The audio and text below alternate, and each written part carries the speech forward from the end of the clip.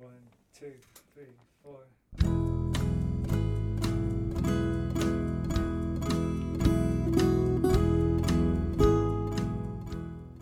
You're listening to the Skylight Books podcast. We're an independent general interest bookstore putting great reads in the hands of people in the Los Feliz neighborhood of Los Angeles. Hosted by resident Skylighters, we're here to bring you new and exciting author conversations, group reads, and bookseller chats. Happy listening. Hello, my beautiful listeners, and welcome to Skylit. This is the Skylight Books podcast, and I'm your host, Lance Morgan. Today, I'm so excited to welcome Duncan Birmingham to talk about his new book, The Cult in My Garage, and Other Stories. Duncan Birmingham is a writer and filmmaker living in Los Angeles. He's been a writer and producer on numerous TV shows, including Maron, starring Marc Maron, and Blunt Talk. Short films he's written and directed have premiered at film festivals, including Sundance and AFI. His stories have appeared in literary magazines, including Mystery Tribune, Maudlin House, Nerve, Juked, 7x7, Brooklyn Volume 1, and Joyland. Duncan, welcome to the podcast. Thank you for coming on today. Thanks for having me. This is a real treat. No, this is the treat's ours. This is gonna be fun. I had such a great time reading your book. I said The Cult in my Garage, and Other Stories, but I'm pretty sure I got the wrong there. I think that works. It's The Cult in my Garage, but it's a book of stories. You know, I even talked about that. Should it say in Other Stories? I mean, what I like when I pick up an author's collection, I kind of like the titular story, and you gotta look through it to realize it's a book of stories. They sneak a book of stories in on you. Well, now that I've renamed it, and officially I'll be writing and other stories on every copy we have in the store now. I think I made the good choice there. I'm joking. Don't come after me, editors. Don't come to Skylight being like, how dare you change the name of this book? No, Duncan, you have a reading for us today? I do. I was going to read most of a story. I don't want to wear out my welcome, but most of the story called Quebec. Perfect. And if you are dying to hear how it ends, there's only another page left when I get to the end, so you'll just have to pick up the book. Ooh, leaving us with a little teaser there, or not teaser, what's the word I'm looking for? Cliffhanger. So all right, so this story is called Quebec. I hadn't been out of my apartment much that winter when I met her at a party. I'm not exactly a party person and was busying myself finding a cracker or anything to leverage some dip with when she said to stop staring at her. Ha ha, she had a witch's laugh. I'm screwing with you. Stare all you want. Me? I'd made myself go to the party, but had forgotten to prepare myself for talking to people. She told me I probably recognized her from the commercial where she played the girl on the bus with the headphones on, eating a submarine sandwich. She did a little dance and mimed eating an impossibly huge sandwich. Can you imagine someone actually doing that? Who writes that shit? She said.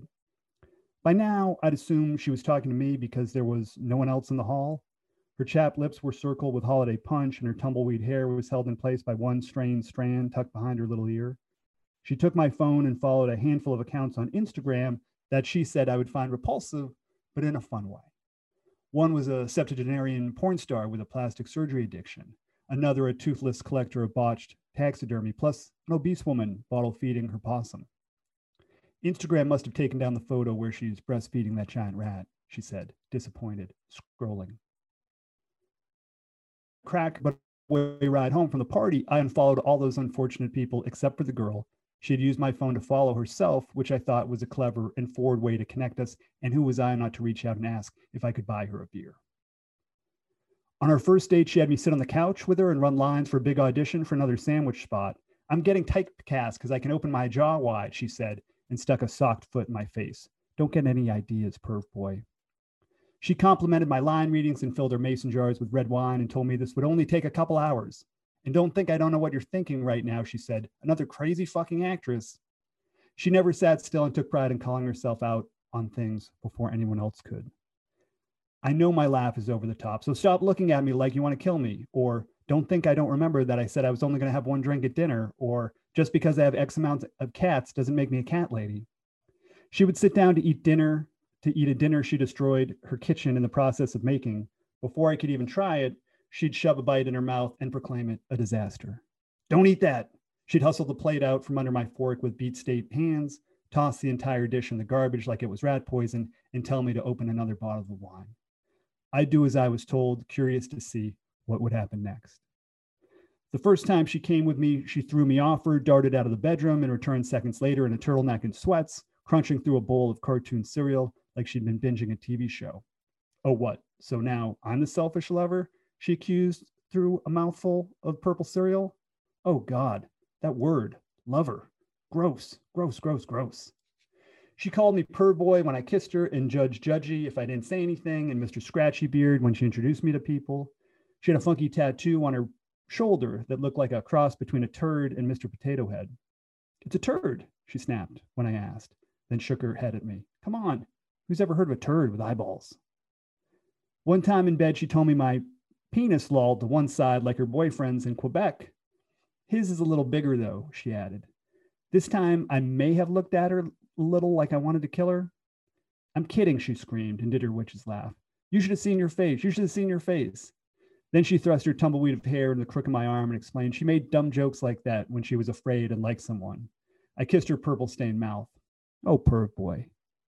She told me I had negative thinking patterns as well as antisocial tendencies and was always loaning me self-help books and demanding them back if I hadn't read them the next day.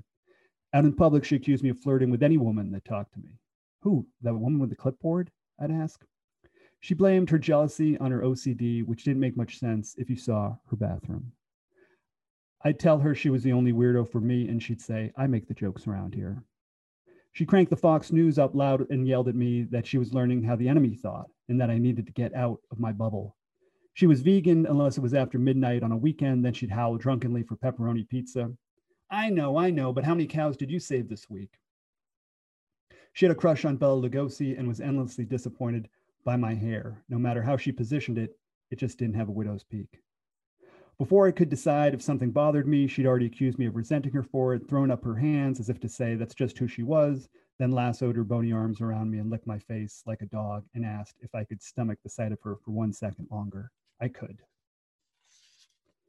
We sometimes fought for hours, broke up, and got back together without me uttering a word. I thought about the nature shows I used to watch as a kid, about birding, how patience and no sudden movements for hours could yield such beauty and flashes of joy. It's not a turd.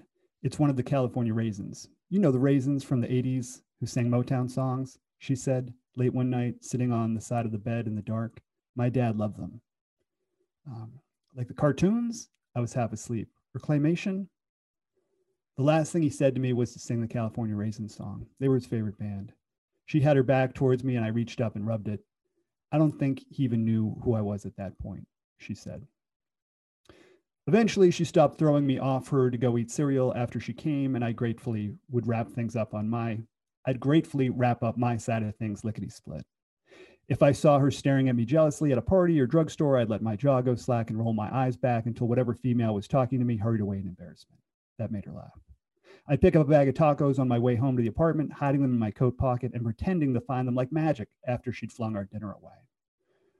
When she told me to stop looking at her like I wanted to kill her, I'd roll on top of her and smother her with a pillow. Are you dead yet, baby? I'd ask and lift up the pillow. Her face would be red, mostly with laughter. I'd do this over and over, tickling her and kissing her face before clamping the pillow down over it again. Dead yet? I became mostly vegan too and even watched Fox News ironically with her. What a holiday for myself it was. Nor one for once. And yeah, it's about 3/4 of that story. Yeah, no, that I know the ending of that story, but to the listeners, you want to read it, you want to check it out. It's and to start off onto my first question, for you, your story surprised me because when I started the book, I was like, oh, I could see the tone of this. It's going to be funny. It's going to be smart, funny. It's going to surprise me at the end in a way that I'm going to look at and be like, I'm going to just chuckle to myself and be like, this is a great ending. No, they are dark. Some of these stories are very dark in a way that I love. I love a good dark, like, twist on a story. But it came out of nowhere for some of them for me, where I was just like, wow, this is a good twist. Did you come at it with like that sense of like, oh, I'm gonna like, these stories are gonna, you're gonna think that they're this one thing and then turn into this like darker tale of like my own critique on this specific topic? I love that question. Well, I do like stories that have curveballs. Mm-hmm.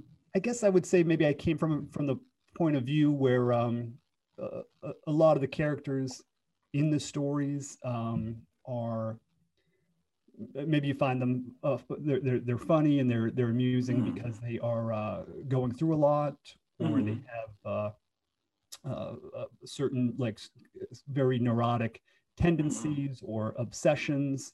And they were like heightened versions of like the real people too. Yeah. Right. Yeah, I think, yeah, they're very heightened, going through heightened versions of pain or breakup or, right. or different types of neuroses. And those things often do, it would seem, end in darker ways than we might hope. So it felt maybe like I wasn't consciously trying to come up with a curveball, but it felt like since the characters are so kind of twisted up, it felt like I was trying to, push them to whatever that cathartic moment was. Cathartic being something that can be good for them. Like I'm thinking of the one story about the revenge app, where I think he does experience some genuine catharsis and probably ends up kind of getting over the woman he was obsessed with. But in most cases, like in real life, even though these stories are very, very heightened, the neurotic behavior and the obsessions usually cause the characters to kind of skid out in dark, unexpected ways. Well, it's also, I mean, there was a refreshingness in it too, in a sense. I love a good like short comedy series. Like recently I read the Simon Rich's new book of short stories. Oh, nice. And so I was reading it like, oh yeah, I got another Simon Rich, and or another like this comedy set of short stories. And then I was like, oh wait, but this is what a great dark twist on these stories too. And like the characters too, you don't make it easy on them. You make them sweat a lot of the times too. You make them work for a lot of their endings they have to work for in a really interesting way. Did you do a lot of soul searching there to be like, oh, this is how I kind of want to, my brain wants to say punish, well, and like a god smite these characters? No, like did you really like go through a lot of inner thought, inner process, inner searching to like see how you wanted these characters to grow through their lessons? I think I did, although now I'm like, I wish I was just writing some more fun Simon Rich type stories. No, we don't. Listen, Simon Rich, we don't need Simon Rich. We need more Duncan Birmingham. I don't know if the world agrees, but I think it's still, almost like the other question kind of goes back to who the characters are, and because I think when we meet them, for the most part in these stories, they've kind of been spiraling for a bit. We're usually meeting them towards their, in movie terms, I guess, towards the crisis third act. Whatever their problems are, usually things they've been wrestling with for a while. I'm thinking of the kind of 50-something writer in the writer's room who's kind of time has come, or the the guy that gets out of rehab and has a very odd relationship with his best friend. Those are people that are very very set in their patterns. So if the story is going to be about, and sometimes I like stories that are just slices of life where you just kind of peek in on someone in their pattern. And really, there's not much that happens, which is very true to life. But since these stories, like you said, felt a little heightened, and I wanted to have some highs, some comic highs and some dramatic lows, kind of felt like I wanted to start whatever these stories were kind of near the characters' crisis points. So in that way, I didn't think I was really kind of sitting back punishing them. I was just trying to think of what really would happen if this person is like a boiling tea kettle sitting in his writer's room every day, resenting everyone, crushing on a woman who's half his age, and bemoaning his ex-wife. It would seem like he's got to act out in some way. And I mean, that was another thing I really, really did enjoy, because I feel like with especially like short story collection like this, it might be hard to find out where to start for each character's story, but I feel like you did a really good job of giving us, enough information about their background and where they're coming from to find a really good start for their stories, where it does reach that.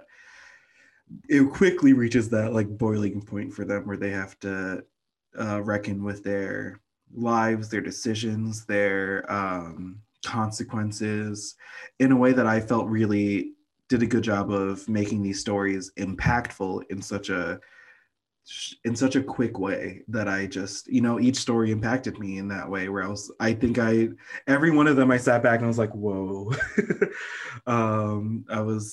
The first one, especially, like the TV writers one really was like I mean, if you live in LA, you know that guy, that guy. But like the titular story also felt like that too. It felt like very just quick and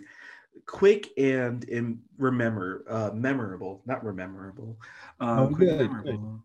Yeah. So these stories came from, like, we wrote these stories. You've been on a journey with a lot of these stories. Can you talk about that for a little bit? Like, where because if you look in the book, you can see all of the origins of each story, right? Yeah. So I've written stories for years. I would say, most of these stories are. I mean, I rewrote.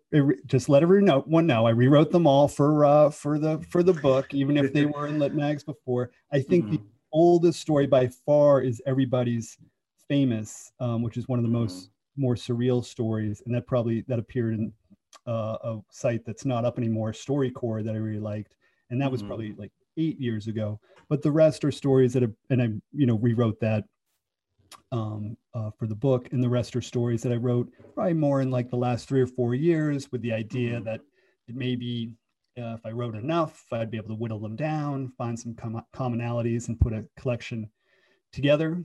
And even the newer ones, like the ones that appeared in like Maudlin House or Joyland, or two of the lit mags that published a lot, and like kept at rewriting those to try and not so much keep them current, but just be the best stories they can be. Non-essential workers is the story that I wrote during the pandemic. That's kind of like the one that was like building a boat as like the water was like rising around me. That was I don't know how the story came out. I hope people like it. That was a really tough one, because the pandemic is still raging, and I just wanted to kind of capture that summer of that first magical pandemic summer of what everyone was doing, at least in my neighborhood here in LA, in terms of like the fires, COVID, the things that we've kind of forgotten about a little bit, like washing the groceries and banging the pots and pans for the healthcare workers at 8. So there was a lot of obviously misery, but there was also kind of like maybe a little bit more hope in terms of this is going to be like a 6-month thing. But that story was really about the character being so isolated and so cut off from the world, even before the pandemic,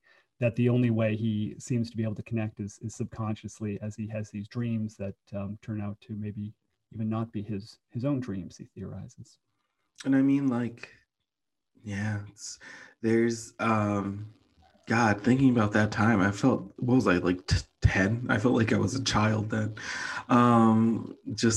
But no, I mean, what I feel like that's interesting to make the choice to include that story in with, you know, stories you wrote maybe before the pandemic, stories you did write before the pandemic, but stories that you know, have collected throughout this time. Then to put this, why did you decide to put that story in there? I wanted to have, it felt like, you know, as I was writing the book, as the pandemic's happening, it felt like at that point I'd already been talking to Maudlin House, the publisher. So it seemed like, all right, so this is going to come out like in a year. Felt like I wanted to have, and I wanted to have something that had a toe in that world. It felt important to me just because I had the opportunity, because know, the book already had its little deal and was going to come out. So why not try and get something in there now that I felt like kind of express my feelings about at least where we were at the beginning of the pandemic. No, I mean, that's a great, I feel like that's a great, you know, reason to put something like, contemporary in there, something that's, you know, gets the audience to connect. Did you have a specific reason for placing it where you did in the book? Like, was there an order for them to? I like the Irish goodbye ending was great for me, but a part of me was like, I'm curious why the pandemic one wasn't last. Oh, that's interesting. I felt like the pandemic one's a pretty chunky story, and sometimes I kind of like the bigger ones in the middle, like a meteor, and the foodie detective. I mean, and also, you know, there's elements of the first, you know, kind of the first 4 stories are kind of like ones that I'm like, all right, I feel like I'm leading with my best foot forward. I feel like there's certainly elements of the non-essential workers. I think it's maybe not as funny as the other stories. It's kind of a more of a bitter pill to swallow. And then plot wise, anything that has to do with dreams is a little tricky. So it's not like there's almost, I like to think there is a dream logic to the story, but it is maybe not as linear and not as clear cut as some of the other stories. So I guess that's why my way of saying it's hiding in the middle, as opposed to at the end, where it might feel like I'm trying to say something a little more definitive about the pandemic and where we are than I really could. I felt like the Irish goodbye, that kind of sour grapes, Hollywood writer character. So since we've kind of touched on him a little bit through the older TV writer character, I like the idea of like kind of touching base with this other character, and I like that story, the way it kind of ends on a very ambiguous note. I mean, a true Irish goodbye. Yes. Irish goodbye. In fact, I don't know how everyone. I do not understand the logic of going someplace and telling people goodbye at a party. I mean, if you're having a drink with someone, it's different. This is a very goodbye, but yeah. I mean, I was expecting you to just sign off after that and be like, well, I'd be like, all right, the podcast is over then. That was a real Irish goodbye moment from Duncan Birmingham. I mean, what a way to end this podcast episode. I would respect it. I could pick up my new mic and drop it. Perfect. In the ending, it's ambiguous. Does he?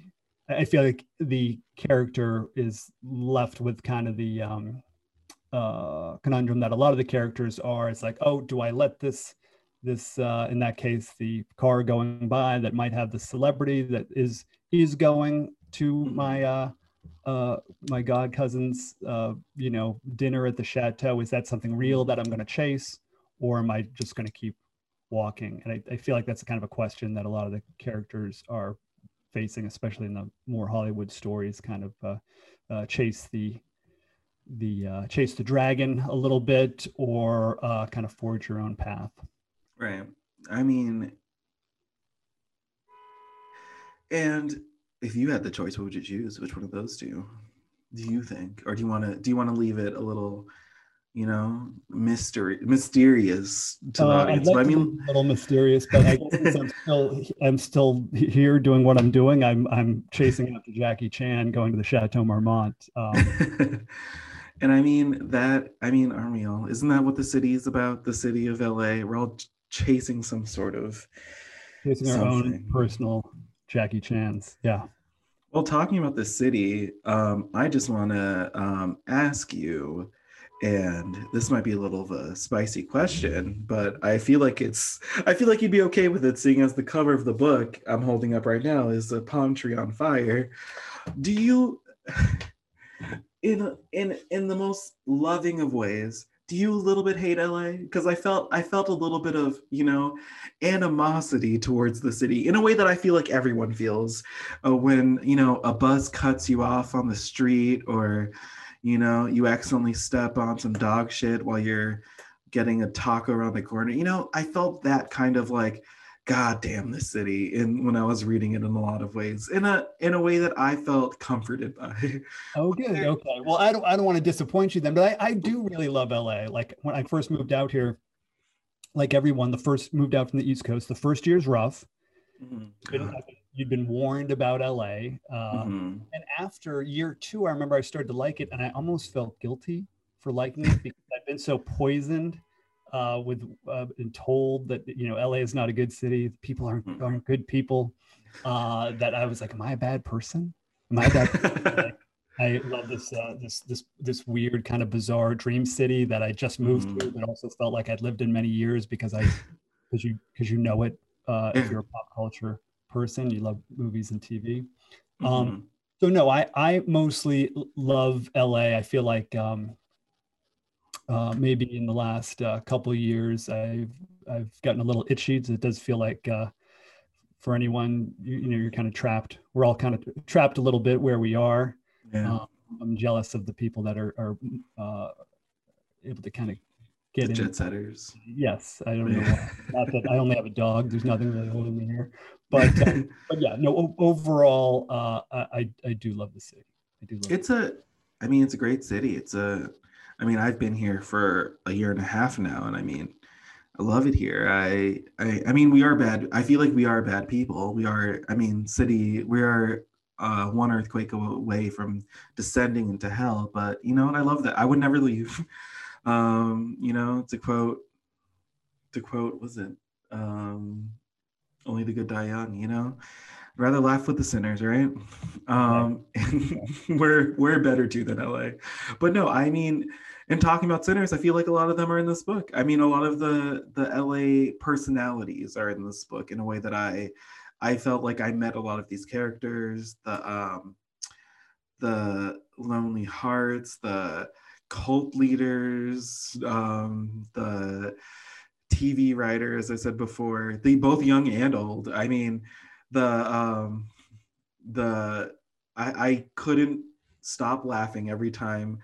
I reread the TV writer story, and I couldn't stop laughing at the end of that because what a move! Like, I feel like every story I've been warned about a TV writer's room has been like, oh yeah, that's it. That's what it's like. That's someone would do something like that at the end. I won't spoil it for you listeners, but just know it's an explosive ending in a fun way.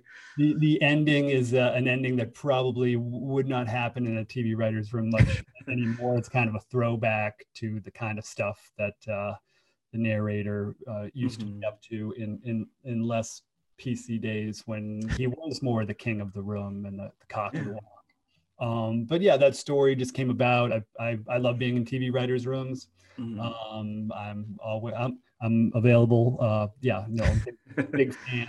But I would say it is if you are having a really bad day, pitching comedy sometimes can be a little tricky. So the idea was someone who has just gone down a rabbit hole of deep dark depression and is also aging out of his role. Like, how would that work in the writer's room, and how difficult would that be? So that's the idea with that story. And I love the dynamic there too of him. A part of me was also like, I would love to see like an extended, for a lot of these, I would love to see like an extended version of them, their own book for the story. But this one, I would have loved to see like a feud between those two, the younger and the older writer, in a more like, I got to see the perspective of the younger one too, but like a feud back and forth with, you know, some zany plot. Like it felt like that too, where I was like, here are two different sides of the spectrum in this space that, like, you know, it's already high. It's a heightened space already. A TV writer's room is a crazy space, right? And now you're having this guy who feels like he's being ousted and this guy who's trying to find his way in. What a great you know, just electric space for that. No, it felt really it felt really fun to be in that story. That's like, if it just, that was fun. And a lot of these are fun too. The woman who takes the pill to that, what another ending that was fun. Listeners, I need you to read this because I won't spoil anything, but you will have a fun time with that first story.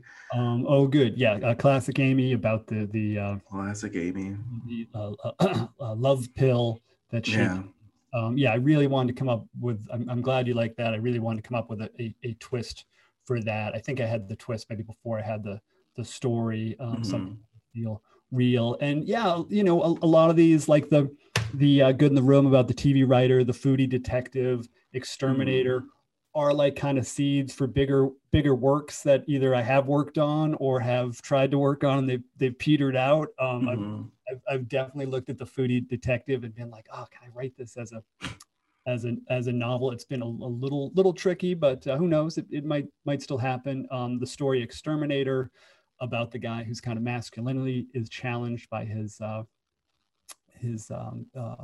of very eccentric female exterminator. That was a story. Then I made it into a short film. Then I wrote the script of it, and I've been shopping the script around. So if I could just write short stories all day, that is my number one thing that I enjoy. But yeah, a lot of them kind of sometimes end up being blueprints for other things or longer work. So that's nice. I like short stories that feel like you know, you want them to continue, especially yeah, most novels I read, I'm like ready to get out. But most good short stories, I'm always like left wanting more, and I like that feeling. Yeah, I mean, I feel like that's why there's a definite want for both of those, because sometimes you want a good ending, but sometimes you also want to, like, oh wow, I want more. I leave them wanting more, right? That's always a fun feeling for both the reader and the writer too, right? I want to also know about, because you just mentioned it too, like, you said you would write short stories all day, but you're also a TV and film writer too. How do you balance those two writing styles in your day-to-day life, and also, like, you know, while writing this too? Well, it's usually TV is kind of what pays the bills usually. So I kind of try and do that, but sometimes that doesn't often happen. Right. And I kind of have my list of short story ideas where if I am either not working or not actively chasing down TV work, which is what a lot of my work is, yeah, I'm working on these short stories. So maybe a couple of years ago, you know, in my 30s, I'd shopped a novel and that hadn't gone anywhere. And then I think, like I said, a lot of these stories are collected from years and years of literary magazines, but it's really like 2 or 3 years ago where I was like, hold it, I got like a bunch of stories here. I feel like if I really like redouble my efforts and you know, the little light at the end of the tunnel is being able to send them out to literary magazines and publish them there. So I was like, I really need to kind of buckle down and work on a collection. So I kind of made an effort to carve the time writing the stories out of my day, especially in the last 2 years.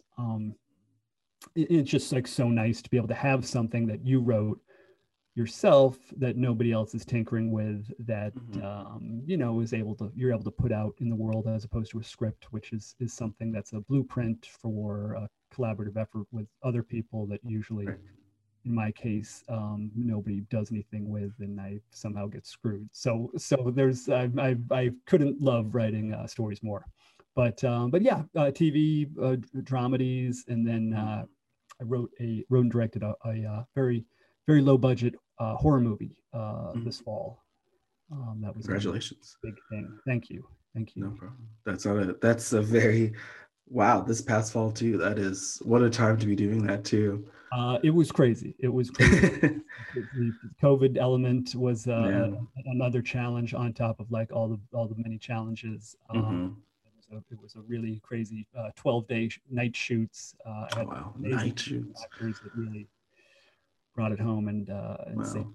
saved my bacon. And yeah, hopefully it'll be out soon. It's called Who Invited Them? Who invited them? Look out for it, listeners. Look out for it. No, I mean, that's, yeah, and to put out a book in that during that time too, you are, congratulations. That is no small feat. The well, I am sad to say we have to wrap up, but the last thing I want to ask you, and I'm very excited about this because it was my favorite story, was the titular story, The Cold in My Garage. I want you to know I did not know what to expect with this story, because whenever in a book of short stories you go to that the one that is the titular one, and you're like, it's always a surprise, it's always a mystery about what it's going to be. This one, I felt so connected to the main character. It surprised me in a way. Great. It felt also great. I felt great in this COVID, this crazy 19th COVID wave that we're in, to see the story about escape from your regular life. Can you talk about your history with that story and where it came from in you? Sure. Well, I really liked that. I kind of had the title before the story. Mm-hmm. So I'm glad we used that title for the book. At one point, somebody told me the title sounded too much like a Goosebumps novel. That was the whole. But I'm glad we stuck with it. So I mean, that's a compliment to me. I'd be like, yeah, okay. R.L. Stine's Goosebumps, amazing. I know it probably would. Yeah, I wouldn't mind picking up some R.L. Stine people that made a mistake. So there was kind of the idea of the title before the story, and I guess I just like this idea of the surreal image of Mm-hmm. A cult or whatever that means in some kind of really domestic Mm-hmm. setting, and from there kind of spiraled out into this idea. I love stories about unwanted house guests that Mm-hmm. overstay their welcome, and toxic bros that can be super annoying, and Mm-hmm. how rough male friendships can be on someone who's an outsider from Mm-hmm. that friendship. So yeah, that idea of kind of a woman that's put up with a lot from her Mm-hmm. husband when she's really kind of doing everything in the household in terms of making the money and taking care of the kid, having to deal with this crazy friend from college coming into town, and then the crazy friend from college actually being a very, very, very different than what you would expect from him, and having a different type of relationship with her than you would expect was the idea of the story. Well, even you saying that it's the visitor, the toxic, that element of the toxic male bro, it felt, even when you just said that, I was like, yeah, but the toxic male bro was in the house, he's already there. It's there was and without spoiling too much for you, listener, there was a really nice twist in there where I wasn't expecting the relationship between the visitor and the main character to end up like that. And a part of me was like, a part of me in the middle was like, good for her. Because the character got some, she got some relief from that, and relief from herself too, in a way that I felt very, I responded too strongly. Apparently that might say something more about me. I should probably send this recording to my therapist afterwards to talk about. No, I feel like my feeling too was I was like, oh, I do want to see her escape. Although it is kind of that bittersweet escape. It's that, do you keep walking down Sunset Boulevard, or do you go? Was that Jackie Chan? And I'm going to go back to the Chateau Marmont moment of the last story where she's escaping. She's also taking her son and the car and going off with a man who is some kind of self-proclaimed prophet who probably doesn't have a great life plan himself. I mean, he's the charm alone could probably take them far. No, but like, even there's a part where a little fake out part at the end where you have her have one nice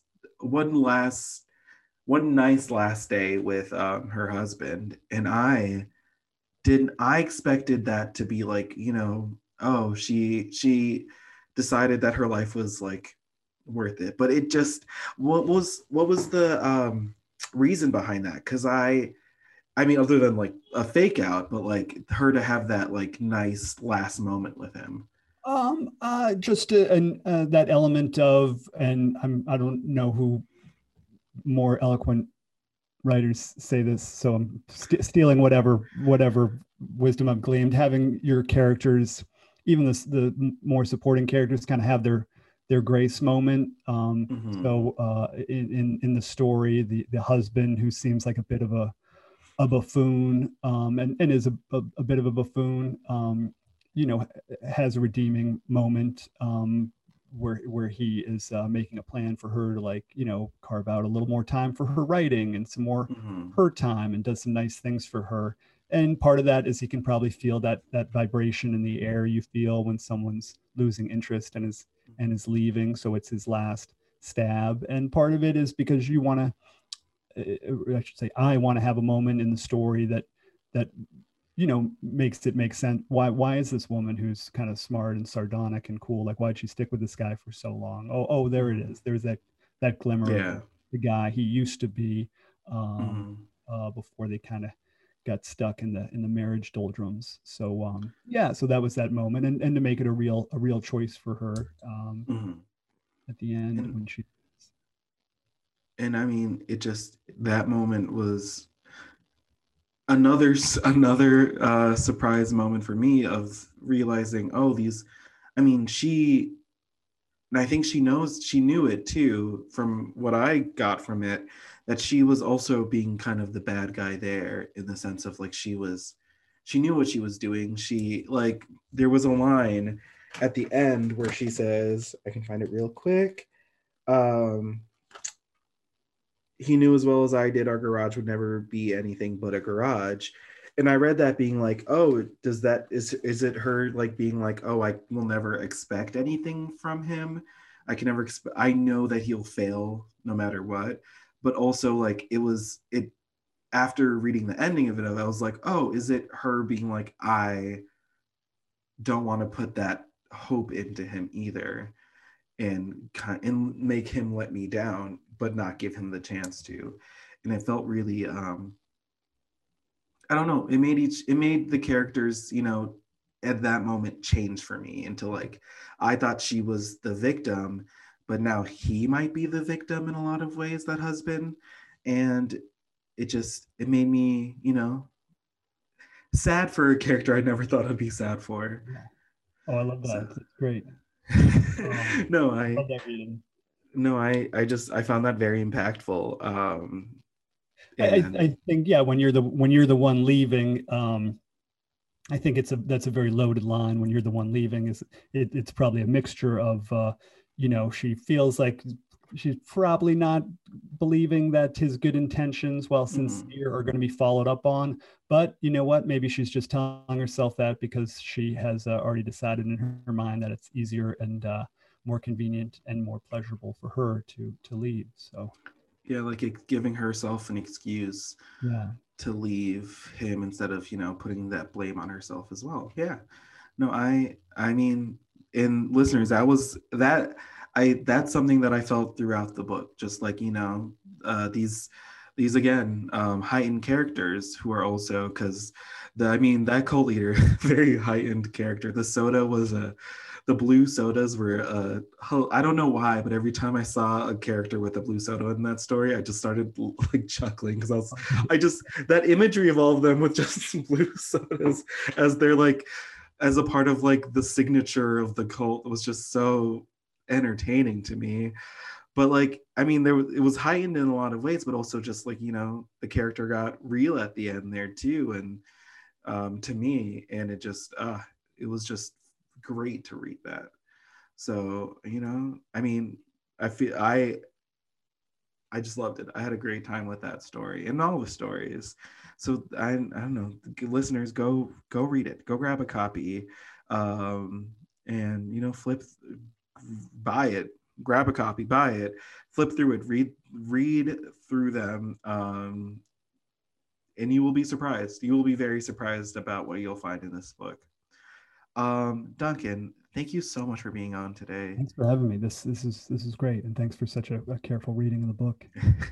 No, thank you for writing this book and bringing it to the store, and being on today. This has been a great conversation. I had a lot of fun. Before we go, is there anything you would like to say to our listeners and the independent bookstore community? Just that I love the independent bookstore community. I'm such a fan of Skylight. I've been in LA for 20 years, and I don't even have enough fingers and toes to count all the great readings I've seen there at Skylight. Whether it was the J.T. Leroy crazy reading back in the day, or yeah. I've discovered so many writers that I'm still reading now, like Richard Lang and Jerry Stahl and Jonathan Ames, who I'm now also lucky enough to know those writers as well, but many of them I discovered at Skylight. And it just feels like, it just feels like there's a reading, and also being able to go into a bookstore and chat with the people that work there or the people that are shopping there about the books that I'm reading and picking out is such a big part of the experience. The independent bookstores to me are the lifeblood, the spine of the whole thing. So thank you guys for being there. And like I said before we started recording, I was there Christmas Eve, and it was like so nice just to be there. It's like they're so calming just to be there, getting my books wrapped to give out as gifts, and to have you guys be open. It was really awesome. Shout out to our book wrappers, our gift wrappers. Yeah, our gift wrappers that they carried us this Christmas. So thank you to all of them. But thank you to you, Duncan. This was so much fun. And your book was such a great read. I had a fantastic time. I can't wait for you to come in and maybe sign some copies, listeners. Maybe we'll have some copies signed at the store. But no, thank you again, Duncan. And to our listeners, thank you for coming back. Or if this is your first time, thank you for listening. Go back and listen to some of our other episodes. We have some fantastic authors like Duncan who've been on. So yeah, check us out and look at, and keep an eye out for our schedule. We have some exciting authors coming on. So yeah, welcome and come back soon. Have a great day. Thank you. Thank you for listening to the Skylight Books podcast series. Please don't forget to visit our website at skylightbooks.com and make sure to follow us on Twitter and Instagram. Also, don't forget to subscribe to this podcast for more author talks and bookseller conversations. You can find us on Podbean, iTunes, and Spotify. Stay safe and healthy, and we hope to see you back in our store soon.